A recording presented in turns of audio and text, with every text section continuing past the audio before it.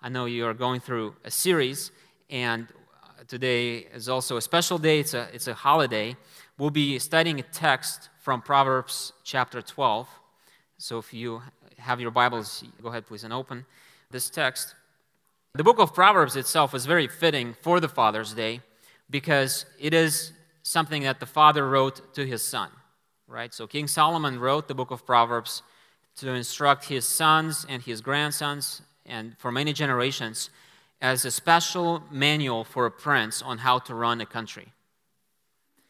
And it's interesting that this manual contains very little information about administration of the nation and a whole lot of information about personal ethics, how to live as a wise man. And while Solomon intended this to be for his sons, God intended this letter, this book, for us, so that we would live wisely, so we would live a holy life and avoid the common pitfalls. In the nation of Israel, if the prince would heed the wisdom of God, if he would heed the book of Proverbs, the nation would prosper. And when the king ignored the wisdom of his father, when the prince would ignore the instruction of his ancestors, the nation would suffer. And as it was true for Israel, it is true for us today, especially on Father's Day, right? This particular verse that we'll get into in a second is about hunting. I have a friend in seminary when I used to go to school who I became very close friends with because he was a very good cook and he didn't mind sharing his food. Yes, so our relationship was great because I was hungry a lot and I often would not buy meat, but this guy would always have meat and he would always share it. And what's cool about it is that not only did he have any kind of meat, he had deer meat because he was from a family of hunters. And every time he would go home for a visit or for a holiday like Thanksgiving, he would drive back home from Georgia with his pickup truck with 2 coolers stacked with deer meat of the deer that he killed and that he prepared. And then he would share this meat with all the guys. And it's incredible, like 2 deer will last you 2 or 3 months, even for a hungry pack of guys. So we were very close friends.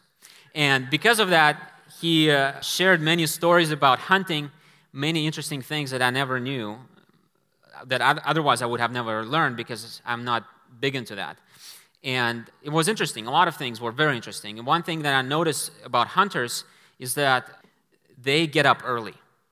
They get up really early while it's still dark, 3 a.m., 4 a.m., and they're entering the forest while it is still dark.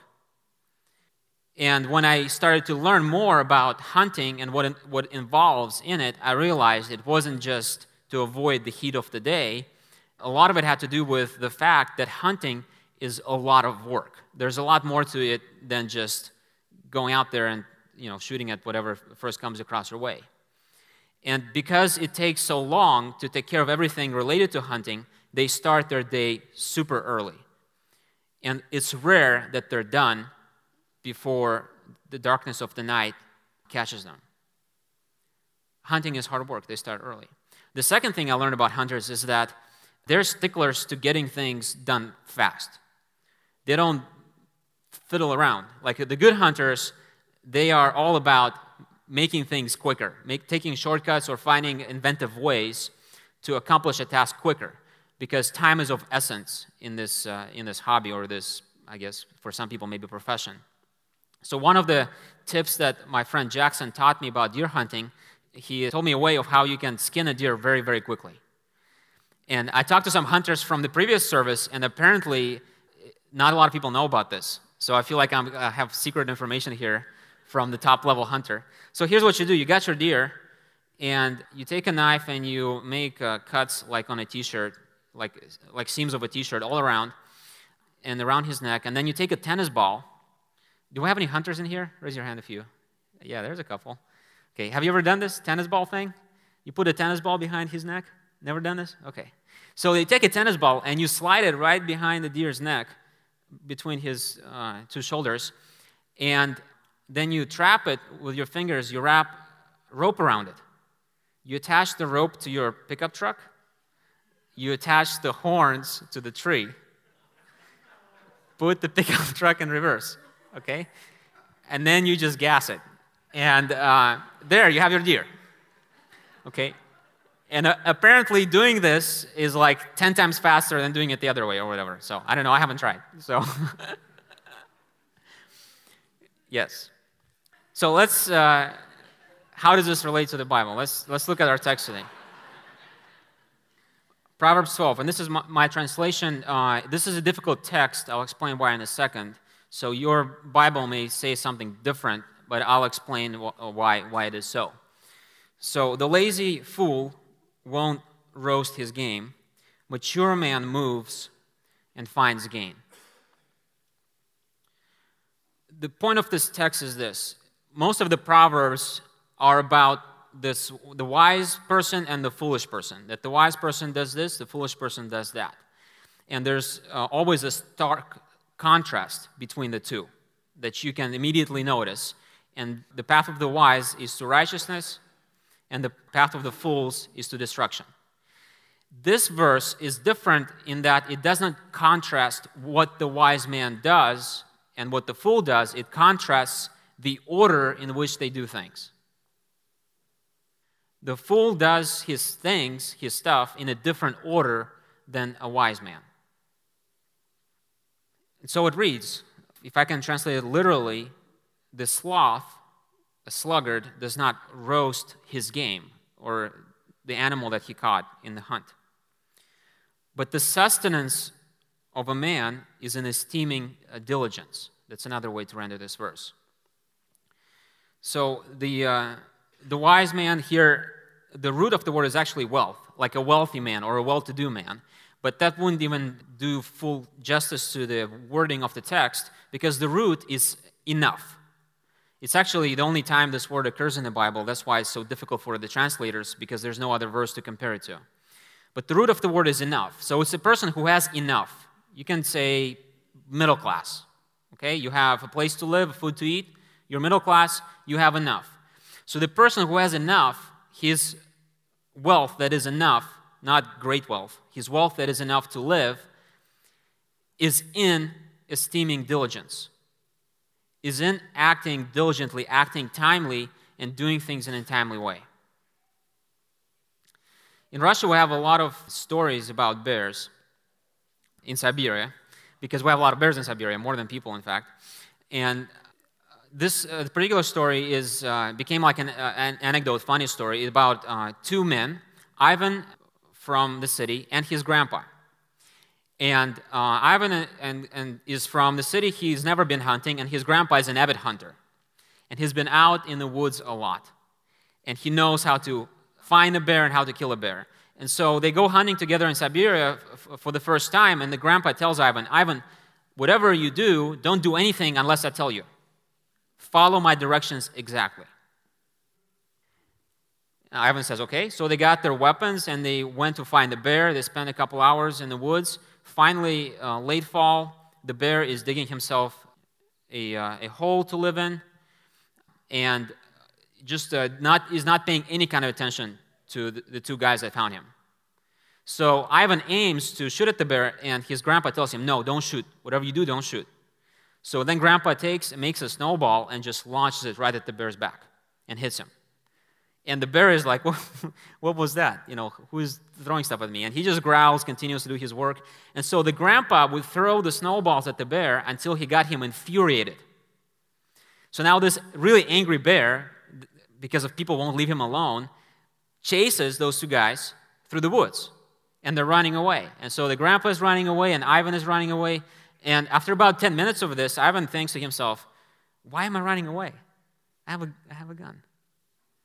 There's a bear behind me. It's just foolish. So he turns around, he aims, he shoots the bear and kills him. And stands really proud. Oh, he killed his first bear. And I'm so, great hunter now. So his grandpa comes up to him and says, Ivan, you're a fool. He's like, what? What did I do wrong? We went hunting bear and we shot the bear. Why are you not happy? And his grandpa tells him, Ivan, you're going to carry this bear home. Okay, what's the point of the story? There's no way you're going to get a 600-pound bear through Siberia. There's just no way. So when you're a hunter, you view life differently, right? You realize there are some physical limitations of what you can do and what you cannot do. And one thing you know is that hunting is really hard. And then usually the hardest part is not before the hunt, it's what happens after. So there's a thrill, the chase, you kill, and that is only a fraction of all the work that goes into hunting. The difficult part comes after you have killed your game. And imagine that you're a hunter in the 10th century BC, when Solomon was king. There was no firearms, there was no pickup trucks, no tennis balls, right? So you got to do all the same things that people do now, but you have very primitive tools. Probably you're hunting with a bow. So you have to get a lot closer in range. The direction of the wind, the availability of cover, like bushes you can hide in, how spooked the deer is, if the terrain is good that you can even chase him or get a clear shot, all those things affect your ability to kill him. And even then, it's unlikely that you will even finish him off on the first shot. A lot of times you have to chase the deer after he was shot first time with an arrow and then shoot him again, right? A lot of hard work. So imagine you're a hunter at this time, and typically what it means is that the whole day you're out in the field, you shot your deer, then you have to carry this thing back. And it could be 70 pounds, it could be 200 pounds. They can grow big, right?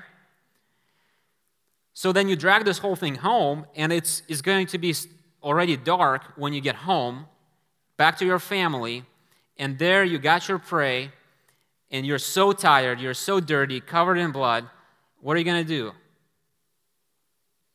Take a shower, take a nap, relax, rest, right? That's what a fool would do. The fool does not roast his game. He got his kill, and on that same day, he gets home and he rests because he is tired. A wise man comes home just as tired, just as exhausted, and he has his deer, and immediately he roasts him. And of course, the reason is because once you roast the deer, you preserve the meat. Then it's going to be good for a couple of weeks. And if you salt it, it could be good for a couple months, right? So even though both men have the same thing, one of them is preserving it, the other one is ruining it. And you can probably get up early in the morning and roast the deer afterwards, after you have rested, right? But of course, every time you do that, you take a risk. You take a health risk for yourself, for your family, and a survival risk. Because that may be, that thing goes bad, you have to go out and hunt again. So that's kind of the heart of the analogy here in this verse. The fool does not roast his game. The wise man does things immediately. He knows the difference between what needs to be done now and what can be put off. Another way to put it, that the fool is negligent. The wise esteem diligence, and that becomes their sustenance. Procrastination can be a good thing, right? Or I guess sometimes can be a good thing. If you're in college, you have procrastinated, right? We always procrastinate projects around house, different things that need to be done, but we don't really want to get involved in. And sometimes you can leverage procrastination to your benefit. For example, there's something you really don't want to do, so you would almost do anything else other than that thing that you don't want to do, right? So you just keep putting it off, and that allows you to have the power, the mental capacity to focus on other things that are also unlikable, but not as unlikable as this thing you're procrastinating. So we do this all the time, right? But there are some things which are never to be procrastinated. And that's the difference. The fool does not know the difference, and the wise man does. The wise man understands that some things are never to be procrastinated, that some things are to be done now. This verse speaks so much to us today. It can be applied to almost any situation. Let's look at some of the possibilities how this verse can change our lives, right? Or how disregarding this verse can also ruin our lives. This example, the wise man takes care of debt, right? There are different kinds of debts. There are some debts like that take a really long time to take care of. Some consumer debt is very destructive. Everyone knows that, right? Because the credit cards have gouging percentages, and they will get you eventually if you don't manage it. So a foolish man does not pay attention to his debt. He disregards his debt. He says, I'll take care of that later. And the wise man faces his debt, his consumer debt. He goes and deals with that problem as soon as he can, before he does anything else. The same thing, right? Both people will have debt. The wise man will have debt, and the fool will have debt, but how they handle it is different. So roast your debt problem. Face it. Don't let it stay overnight, right? Another one is maintain your stuff. Maintain your equipment. We've had a situation with this with Maria when we were traveling a lot. We had a really old car that had a lot of miles on it, and because we were going so much from town to town, we were really putting a lot of miles on it. As much as like a typical person would put in a year, we would probably put that much in a couple months. And I know a little bit about cars. I know that they need to have their oil changed roughly every month and a half, 2 months, 3 months typically, or 4 months, right? That's normally the time frame. But I wasn't realizing that on this particular car, we were not just using it like a normal person would for 4 or 3 months. We were using it like a crazy person. So it was getting a lot more wear and tear. And further, the car was defunct. It had an indicator to change oil, and it wasn't working. So I didn't know that it was having a problem with oil. And secondly, of course, I never look at the sticker. You know, who looks at the oil sticker that says, after this many miles, change oil, right? No one does. And so here we go, a difference. A foolish man, like myself, does not look at the oil sticker, but a wise man does. And he changes oil ahead of time. Because, of course, the more you neglect it, the worse it gets. Eventually, the car died. And the damage was profound. The seals were all melted. The cylinders were all gunked up and dirty, and it was basically impossible to repair the thing. So if you have a clunking noise in your car, typically it's like, oh, I'll get it checked out next week, right? We procrastinate things like that. But a wise man would not. Because those types of problems, they start small, they grow big very fast. So maintain your equipment, right? Another one is dental, right? A little problem, with kids especially, with sugar and all those other things that they eat, just a little dink in the armor of the tooth, in the enamel, erodes so fast. And if it's not taken care of immediately, it festers, and then, you know, your face is swollen, right? And I come from a culture that's dentally negligent. So like in Russia, we don't go to a dentist until the face is swollen. And but then it's a whole other thing, right? Then it's surgery time or some kind of major reconstruction. So that's a really livid way for us to have a problem, face it, and start dealing with it immediately. Right? Another one, health and recreation. Okay, everyone knows that 30 minutes of exercise is pretty much required per day, not just for physical well-being, but for mental. It's mentally very good to exercise. We all know that, but that's the first thing out of the window when we get busy, right? I know I'm guilty of that because when we travel, that's the first thing that we fail to do. We never make time to exercise, to get up early, to go for a jog or whatever it is. And we have a contrast here. So a wise man understands and makes time for physical exercise, even if it's just walking. It doesn't have to be intense. It doesn't have to be something crazy. And a foolish man neglects. He always procrastinates. It's the first thing to go out of the window is exercise. You know, so this guy, even though he has a baby, he has found a way to have recreation, to have outdoors time with his baby. That's a wise man. Another way that we neglect things is relationships, right?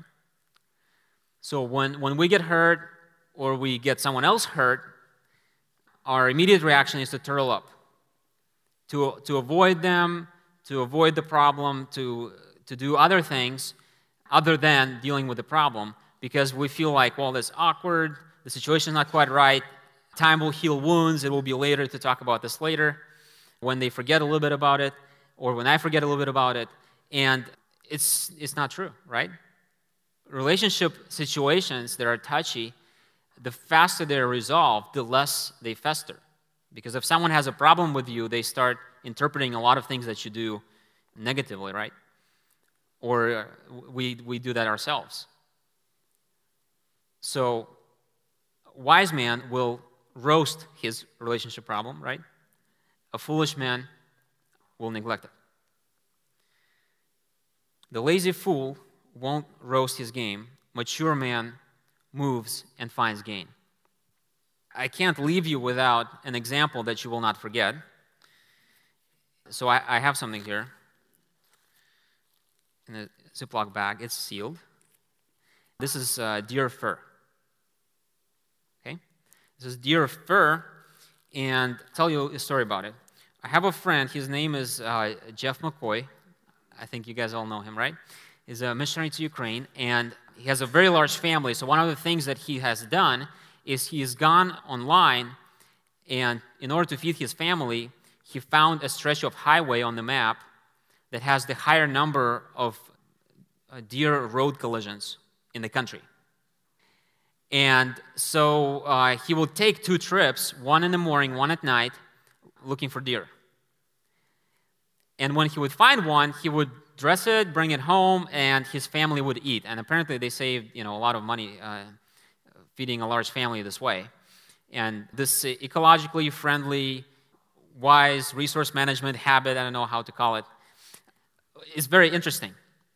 So he told us about him doing that, and I told him, well, Jeff, that's ingenious. Maybe I should try it one day. But one of the things that he shared with me that I'll never forget, that I'll share with you, is he says, Dima, you need to remember that if you found a deer on a highway and you're going to take it home to cook it, if you pull on it and fur comes off, you should leave it. So remember this, if you have a situation in your life and you pull on it and fur comes off, it's too late. You haven't been wise. Okay, so whatever it is in your life, if it's debt, health, relationships, there's so many different applications. The foolish man just lets it hang, right?